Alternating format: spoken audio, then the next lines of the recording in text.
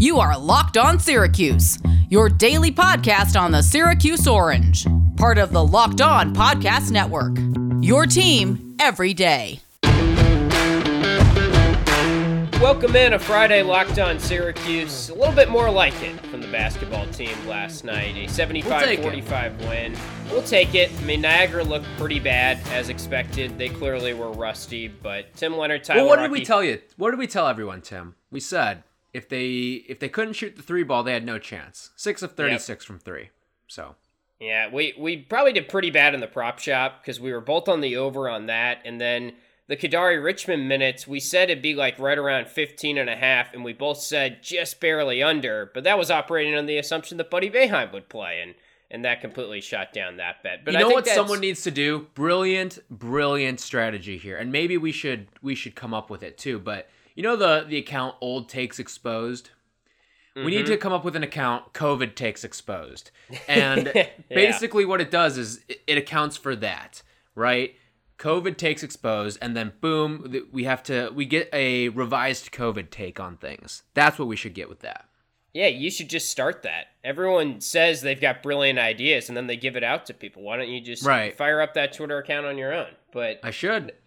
I think the biggest takeaways from this game were two things. The positive takeaways were Kadary Richmond, Quincy, and Woody looked great. And the two freshmen played well. I think we can talk about Woody in a little bit. Maybe that's getting a little bit overhyped. But let's start with Kadary and Quincy. And then I guess the other big takeaway was Joe Girard was really bad again.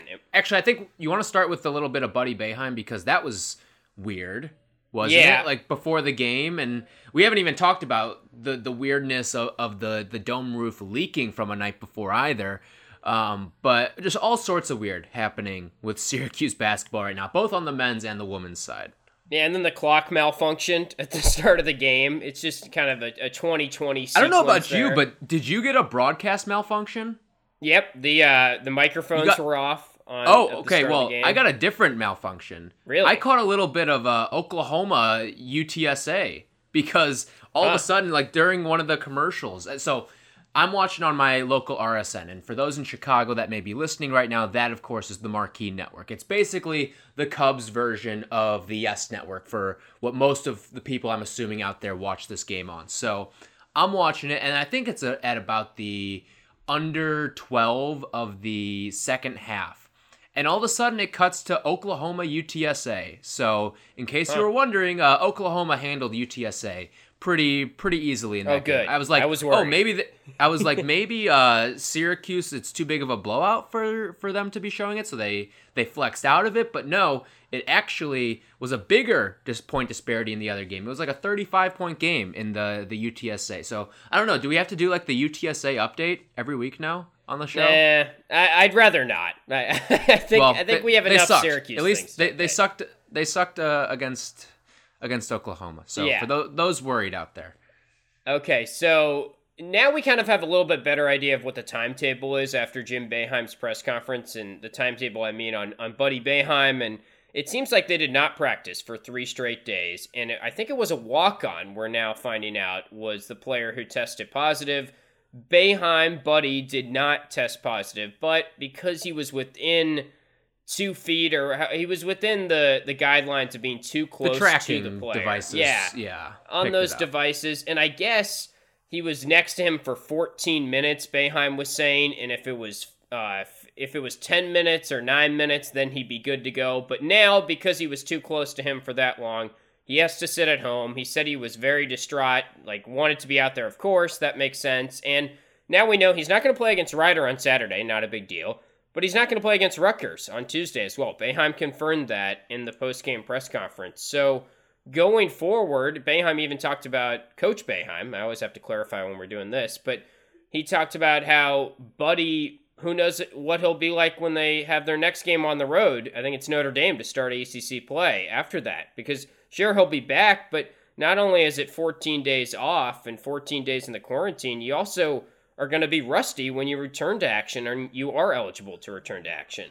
And aren't we kind of seeing that right now with Joe Girard? Because he doesn't look right now. And we'll talk about Girard later on because I think we have slightly differing views on how he's been playing so far. But It's definitely concerning, and hopefully, the nice thing about Buddy though is that he has that little. Listen. I don't know if he's staying at home, like as in the Boeheim residence, where he can go shoot in the gym there and all that stuff. Who knows? Maybe he'll lock himself. Maybe he's setting up a bed in there, an air mattress, something in there, so he can quarantine in the gym. That might be kind of nice, and maybe you wouldn't see the same sort of rust. But anyway, I'm very concerned about the future. At least that Rutgers game definitely troubles me. And then after that, whenever he does get back into action, if the rust is going to catch up with him. Because I think we have seen that with a number of these players with some of the layoffs that they've had when there haven't been a whole lot of practices. Yeah, the good news is, and there's not really any actual good news from this, but it gave us a chance to see Kadary starting and to see Kadary get a lot of minutes in this game. And I did some player grades. I tweeted it out at LO_Syracuse on our account. Go give us a follow if you want to get our live thoughts during the game. But I said Quincy A+, Kadary A, Woody Newton A-, and then there's kind of everyone else in this game. I put Dolezaj B-, Alan Griffin C+, and then Braswell and Girard were just in a tier of their own. Like, they were Ds to me, and you could even make a case that they were Fs. I saw a couple people tweet at us and say that. Braswell, just quickly on him before we get into the others. This is weird. He's got to transfer or something. Like, I'm just at the point now where I root for the guy really hard, and it's kind of a fun thing on Twitter, like Bobby Braswell, and everyone gets hyped up for him when he's in the game. Earl. Yeah, like, all that stuff's great, but if we're being completely objective about it, and we're calling a spade, he kind of stinks, and he has not shown us anything. And it's probably because of the injury. Like, he's a high jump guy that got front rimmed by a dunk in the game the other night. So it's kind of concerning that we haven't seen anything from him at this point. And I think Woody basically jumped him in the lineup tonight. I mean, it's going to be a thing that is in flux, but I'm a little concerned about his future with the team and where he slots in the upcoming years. I don't understand the shots with him. I mean, he went 1 for 7 in the game, 0 for 5 from 3. The big complaint I had with him when I saw him in the first game, too, against Bryant was, what are you doing? He's just taking all these shots. It feels like, I mean, he was in there for 14 minutes last night, and it felt like he tried to maximize every single one of those minutes by the second he touches the ball, shoot. And I remember hearing them talk about this in the broadcasters in the first game, saying how he's the only guy in program history where the coaches feel like they have to tell him, shoot the ball. And I think you're starting to see the after effects of that, and maybe you're seeing why he isn't very confident in getting his shot off. All right, guys, football game coming up tomorrow against Notre Dame. It's a 2:30 p.m. start on NBC. If you missed our football discussion, go back and check that out. It was a good one with Blocked On Irish this week. We went in detail. That was the Thursday podcast that we dropped. But you know what you got to have by your side during this football game? A Coors Light. It's the only beer out there that's literally made to chill. Coors Light wants you to know that no matter what sport is on this fall, Saturdays are your time to chill. Coors Light is cold lagered, cold filtered, and cold packaged. It's crisp and refreshing, just like the Colorado Rockies, and perfect for a moment to unwind. There's nothing like cracking open a Coors Light when you got the game on in front of you. Always one of my favorite moments of the weekend. Coors Light is the one I choose when I need to unwind.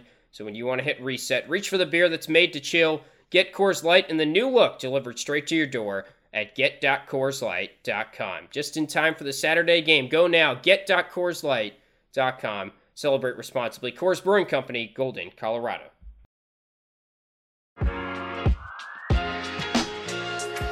Let's talk about the positives. Quincy and Richmond. Kadary's stat line was just stupid in this game. 16 points, 7 rebounds, 6 assists, 4 steals, 3 blocks.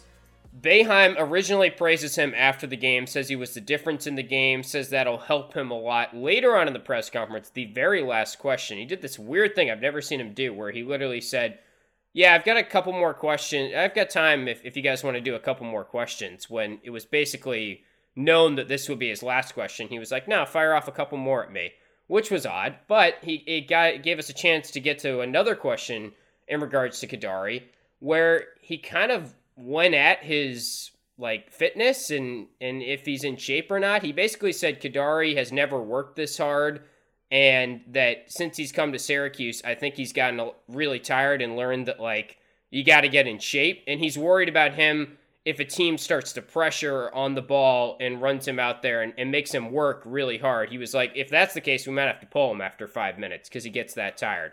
That's concerning. Well, the biggest thing, it sounds concerning, I think, on the outset. To me, if your biggest flaw right now as a freshman is conditioning, I'm not worried.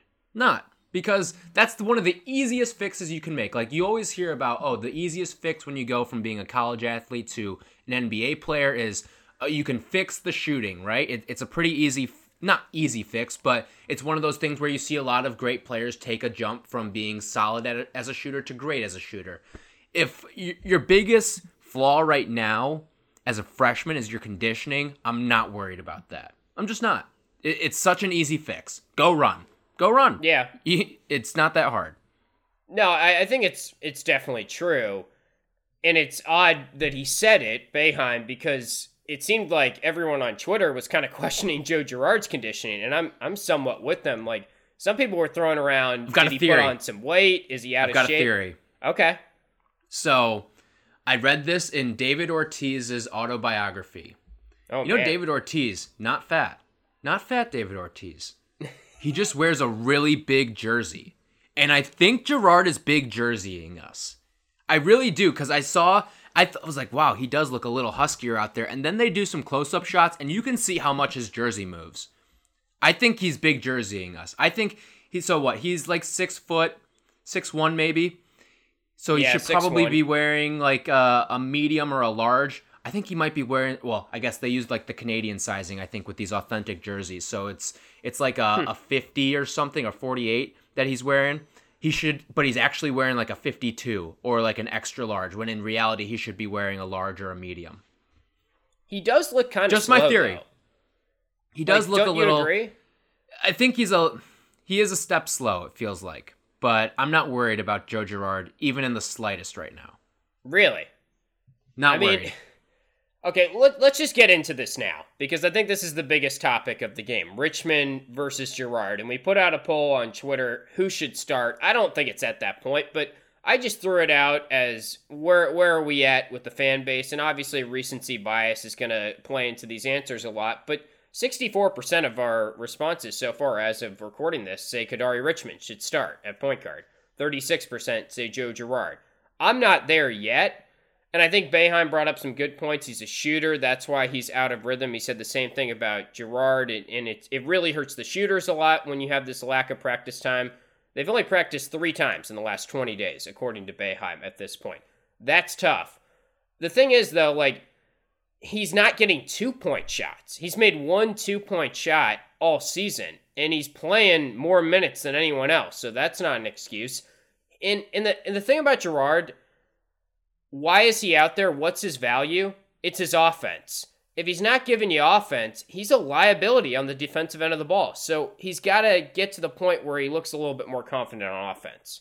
He does, and here's why I'm not worried, is because we have seen, again, you bring up he's a shooter. He's a streaky shooter at that, too. So everyone kind of has this lull. Everyone gets... Like, I think back to Buddy Boeheim's freshman season. Remember Buddy Boeheim's freshman season? He was awful. Absolutely awful. He registered some DNPs, coach's decisions. And it's kind of getting your groove back. And I feel like that's something Girard's kind of doing right now, is he's trying to get his groove back. Because I think he is one of those players who did get hit extra hard by the layoff that this team was forced to have. So I'm not worried yet. I would say I think he can bounce back against Rider. He's got a couple games under his belt right now, get another practice in, and he should be good to go in my eyes. I'm not worried right now about Joe Girard. I feel like everyone's kind of overreacting right now to this early struggles from him. Yeah, I agree with that. I think it's very easy to overreact, and it's only 2 games. The first game was very bad. This game was honestly probably worse, because at least in the first game, he hit some big shots and kind of showed you why he is still a huge guy for this team. This game, he didn't get that opportunity because it was such a blowout. I would say this. 1 point guard looks very confident out there, and 1 point guard looks tight. And the sophomore is the one that looks tight. And the freshman looks confident. And that's Kadary Richmond. And I never thought that I'd say this about Girard, but he looks tentative. he's always been an ultra aggressive score first type guy. He can put it on the ground and score. He can get to the basket. He can shoot. And we're just not seeing him put his head down and drive to the basket. Like, there is a lot of tentativeness in his game, and he's just in this haze. He's in this funk. He'll probably snap out of it. But at some point, like, if he's not giving you anything on defense, it's concerning what he's putting up on offense against some bad teams. Like, Brian and Niagara, I know there's no practice time, but everyone's dealing with that. And he's way behind the rest of the team right now in regards to what he's putting out there offensively. Here's kind of what I look at it like, okay? Think about in football when you've got a number one receiver, all right? And you've got a number two, a solid number two receiver. Like, I think back to the Texans when they had DeAndre Hopkins and Will Fuller, okay? Yep. And then DeAndre Hopkins, okay, he misses a game. So Will Fuller becomes the number one receiver for that team for the next game. And Will Fuller, a big reason why Will Fuller is so good is because a lot of the number one attention goes on Hopkins. Well, when Fuller becomes the number one, he's not as effective, okay? So now I liken that back to here. Think about every single game plan last season against Syracuse. Joe Girard was probably item number 3 on the scouting report. Now he's item number 1, and usually you don't see a guy go from number 3 to number 1 in a matter of moments, okay? So we talked about this a little bit, the whole who's going to lead the team in scoring, and I think both you and I were in agreement it was going to be Girard this year.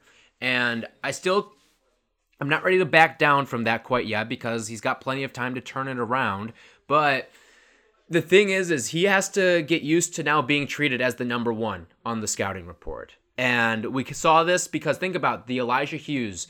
Whenever Elijah missed games, he missed them in game. Remember? Because he would get hurt during the game. I don't think he ever missed a game. There was one game. After it was effect. NC State. Well, we found out about he 10 minutes before, I think.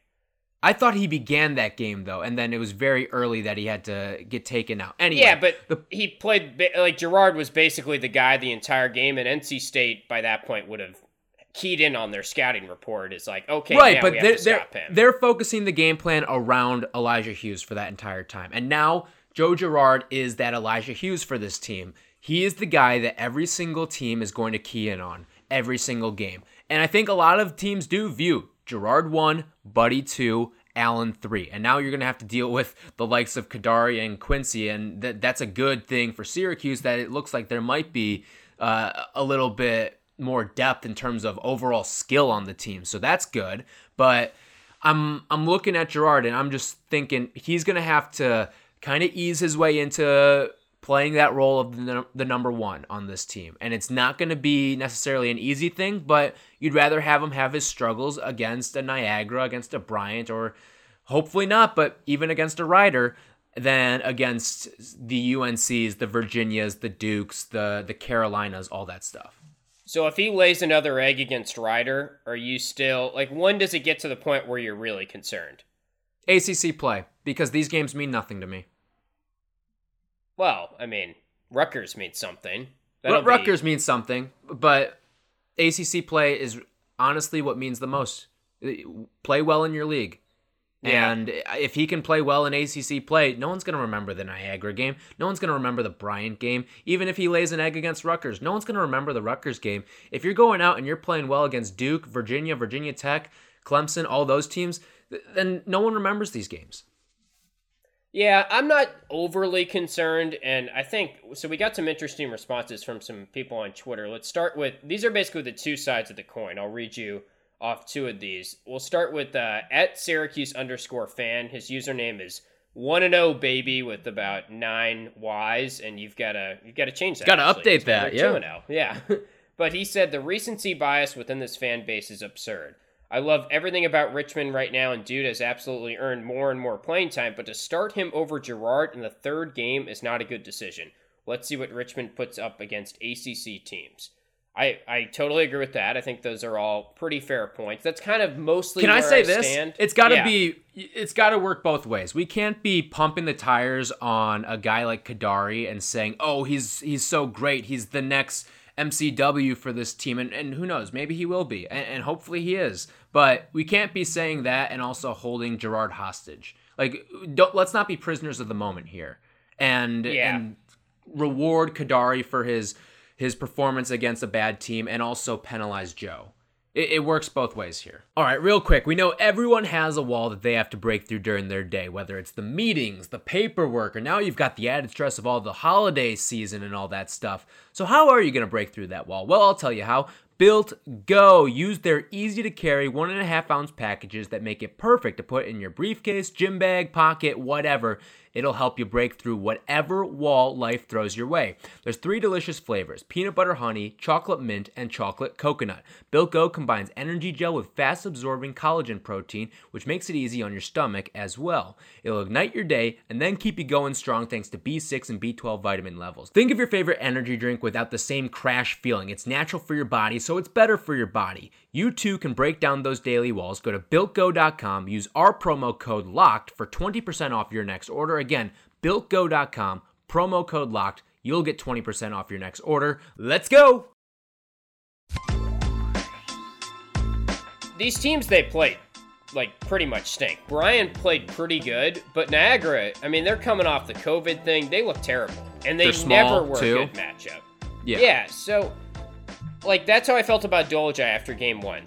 Let's pump the brakes a little bit. And that's kind of my general take is even Woody Newton. Did he look impressive? Yes. Did I like what I saw from him? Yes. But I don't really think he's a rotation guy this year. I still need to see it in a Rutgers, even a Georgetown. They're not good. They just lost to Navy. It's 3 o'clock somewhere and Georgetown stinks, that whole thing. But Woody has not... he doesn't have enough offensive pop to play against ACC guys this year, I don't think. And it's easy for us to watch him against Niagara and be like, oh man, this is a hidden gem freshman. I want that to be the case. I think there's a lot of good in his game. I liked how he looked in the 2-3 zone. His shot looked prettier than I think it was advertised as, and he knocks down a 3 right away. He was active. Boeheim definitely complimented him after the game. But then he had a couple bad turnovers against Niagara. And it's okay, what's he going to do against ACC competition? So, in general, I think... Two turnovers, 2 fouls in 15 minutes. Not to take away anything from the kid. He also had 9 points in 5 minutes in 15... Yeah. Or 9 points and 5 rebounds in 15 minutes. Look, so I didn't even think he was going to play. I mean, he exceeded expectations, for sure. And I think he's more of a talking point going forward. I'd like to continue to see him out there. I just am not ready to crown him as a rotation guy after putting up 9 points in garbage time against Niagara. Now, not total garbage time when he first came in, but they were already pretty much in hand, even in the first half when he came in. Yeah, Boeheim knew when the game was over. He knew. I mean, you see some of the guys that were getting minutes. I mean, John Bull gets 9 minutes in this game. Edwards gets into the game. I mean, he emptied the bench in this one. Pretty much anyone except for the walk-ons got in. Yeah, it took him a while to get there. But then once he did, he was like, you, everyone go. Everyone get in the game from the bench. And he didn't bring in Frank Anselem. And I guess he did bring him in at the very end of the game. But we really didn't get any sort of reason to update our backup center power rankings. John Bull played more minutes, but I do think Boeheim played John Bull because it's Niagara. He wanted it to experiment there. The kid hasn't played a single minute of college basketball. Yeah, to me, the minutes distribution of the backup centers today didn't tell me anything about the backup center role and who Jim is finding favor with. Yeah, and I also mean more because Niagara is such a small team that has shooters in the corner, and that's where they were going to try and beat the Syracuse centers. So Jesse came in, and immediately they got a corner 3, and he was just too slow to it, and Jim just yanked him. Frank and Jesse are bigger bodies and not as quick and light on their feet. And like Alan Griffin said, John Bull is our best perimeter defender at the center position. Marek is the same way. So when they're going up against a team that has that type of personnel, it just doesn't really make sense to play Frank or Jesse that much. When they're going up against bigger teams, he said this in the press conference afterwards, that's when they'll play the bigger guys. That's when they'll need the bigger guys. I think Rutgers qualifies as that game. That being said, probably would have liked to have at least seen Frank a little bit more in this game and Jesse a little bit more.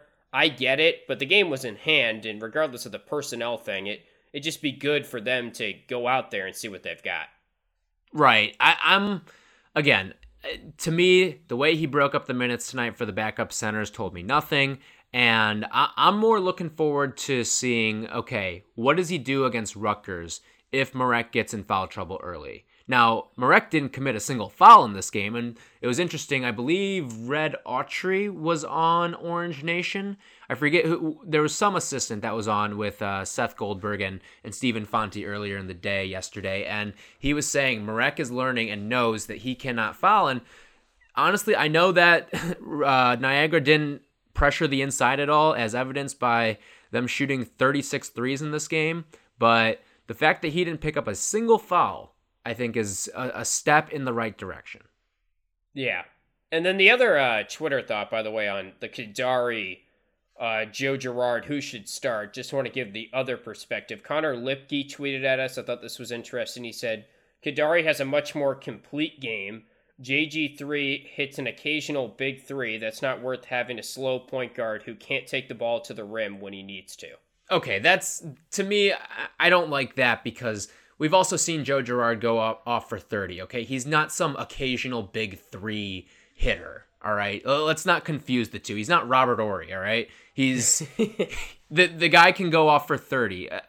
If you had to pick every single game, if we had to do like you know how like in baseball you'll do like the pick to click for someone to hit a home run? If you had to pick one guy in the lineup every single night to get you 30 points, I would pick Joe Girard every single night because he's the most likely to get you 30 points in a game. Yeah.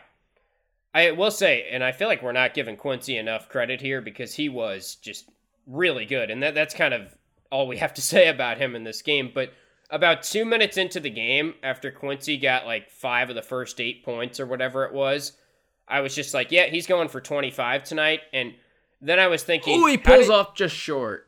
Yeah, 23, but which still in 25 minutes. Yeah, that's ludicrous how good he was. Another double-double for him. He only missed one shot one field goal, one free throw he missed. So he was super efficient, and he hit that three too. You know what he kind of reminds me of? He kind of reminds me of the early stages, at least offensively, of Jimmy Butler. And the way that he moves, the way that he utilizes his pump fake, the way that he can kind of get to wherever on the floor. You know what? We talked about this after the Bryant game, how it seemed like this team was out of shape. It seemed like some of these guys sat around for a dozen days and didn't do anything. Well, I can tell you this. Quincy Guerrier, he ran his sprints in the South parking lots, okay? That's what I saw. I saw a guy out there that was active. He was slimmed down. He could move. He was agile. I mean, he was flying. He was like, he could have been a defensive back for Syracuse, a linebacker for Syracuse. He was just moving all over the place. And maybe it is just the fact that he's healthier now, but he looked like a totally different player because everyone liked to compare him to O'Shea Brissett. And I was like, no, he's a little bulkier. He's not quite O'Shea Brissett. He doesn't have the same movement that O'Shea has. But I saw a completely different guy out there, a guy that was more like O'Shea Brissett than I had seen in the past. I will say he is a better finisher at the rim than O'Shea. There were a lot of times you'd watch O'Shea and O'Shea was one of the worst finishers around the rim. Yeah. If you remember, like all the hoop math stuff would tell you he was awful around the rim. And the stats back up that Quincy is good. Synergy had him as one of the best in the country at finishing at the rim and finishing on post-ups. I saw our pal Matthew Gutierrez tweeted that out. But he's great at the rim, and they don't have a ton of capable, like, solid rim finishers. I think Girard is a little, like, he's shaky in that area sometimes, especially when you get a pretty big body on him. He's good at drawing contact, but he's not great at finishing. Boeheim's not a great rim finisher. I mean, I'm holding it to a pretty high standard here. But I think you're right, though. I don't think you're off base here. I would say we'll see what Griffin is with it, but yeah, I mean, he didn't do a great job of inside the arc in this game. I mean, he finishes 1 of 7 from 2, so that's not great. Outside of that, though, I think you're right. Like, here's the test of who is the best finisher. Think about who flexes their muscles the most, right? Quincy. Like, it's the classic, like, get the N1 flex. Who flexes the muscles the most? It's Quincy. So, yes, I'm going with Quincy Guerrier, best finisher on this team. And I think you're right. I don't know who's second. Yeah, I mean, Marek's not very good either. Right, it's one of those things. Just ask a coach and kind of take their word for it. Yeah, I don't even think there's really a close second. I mean, it's just a group of pretty below average finishers because Sidibe should be better. He probably grades out pretty good around the rim because he gets he only shoots when he's open, and that's why his field goal percentage numbers are always really high. I think Kadary is a good finisher at the rim, and he's good at getting to the rim. And that is a separator right now that you can clearly tell between him and Joe. Getting back to what Connor Lipke tweeted at us, Joe, I'm not too concerned. I think it is unfair to call him an occasional 3 guy. I agree. I'm not too concerned about the shooting because I think that is a rhythm thing. That'll come back. He's a streaky guy. Every shooter gets in down spots. Duncan Robinson would tell you that he's gone through slumps before. The thing I'm concerned about is that he's made 1 2-point field goal, and he's just not looking great at the rim. And it's Niagara, and it's Bryant. And that's concerning to me because it's only going to get tougher from here. I really want to keep monitoring his 2-point field goal numbers because that's where I think he can take a leap this year because his 3-point shooting will go up. He shot at 33% last year. It's got to be better than that, and I say that as he's off to a really slow start to the year.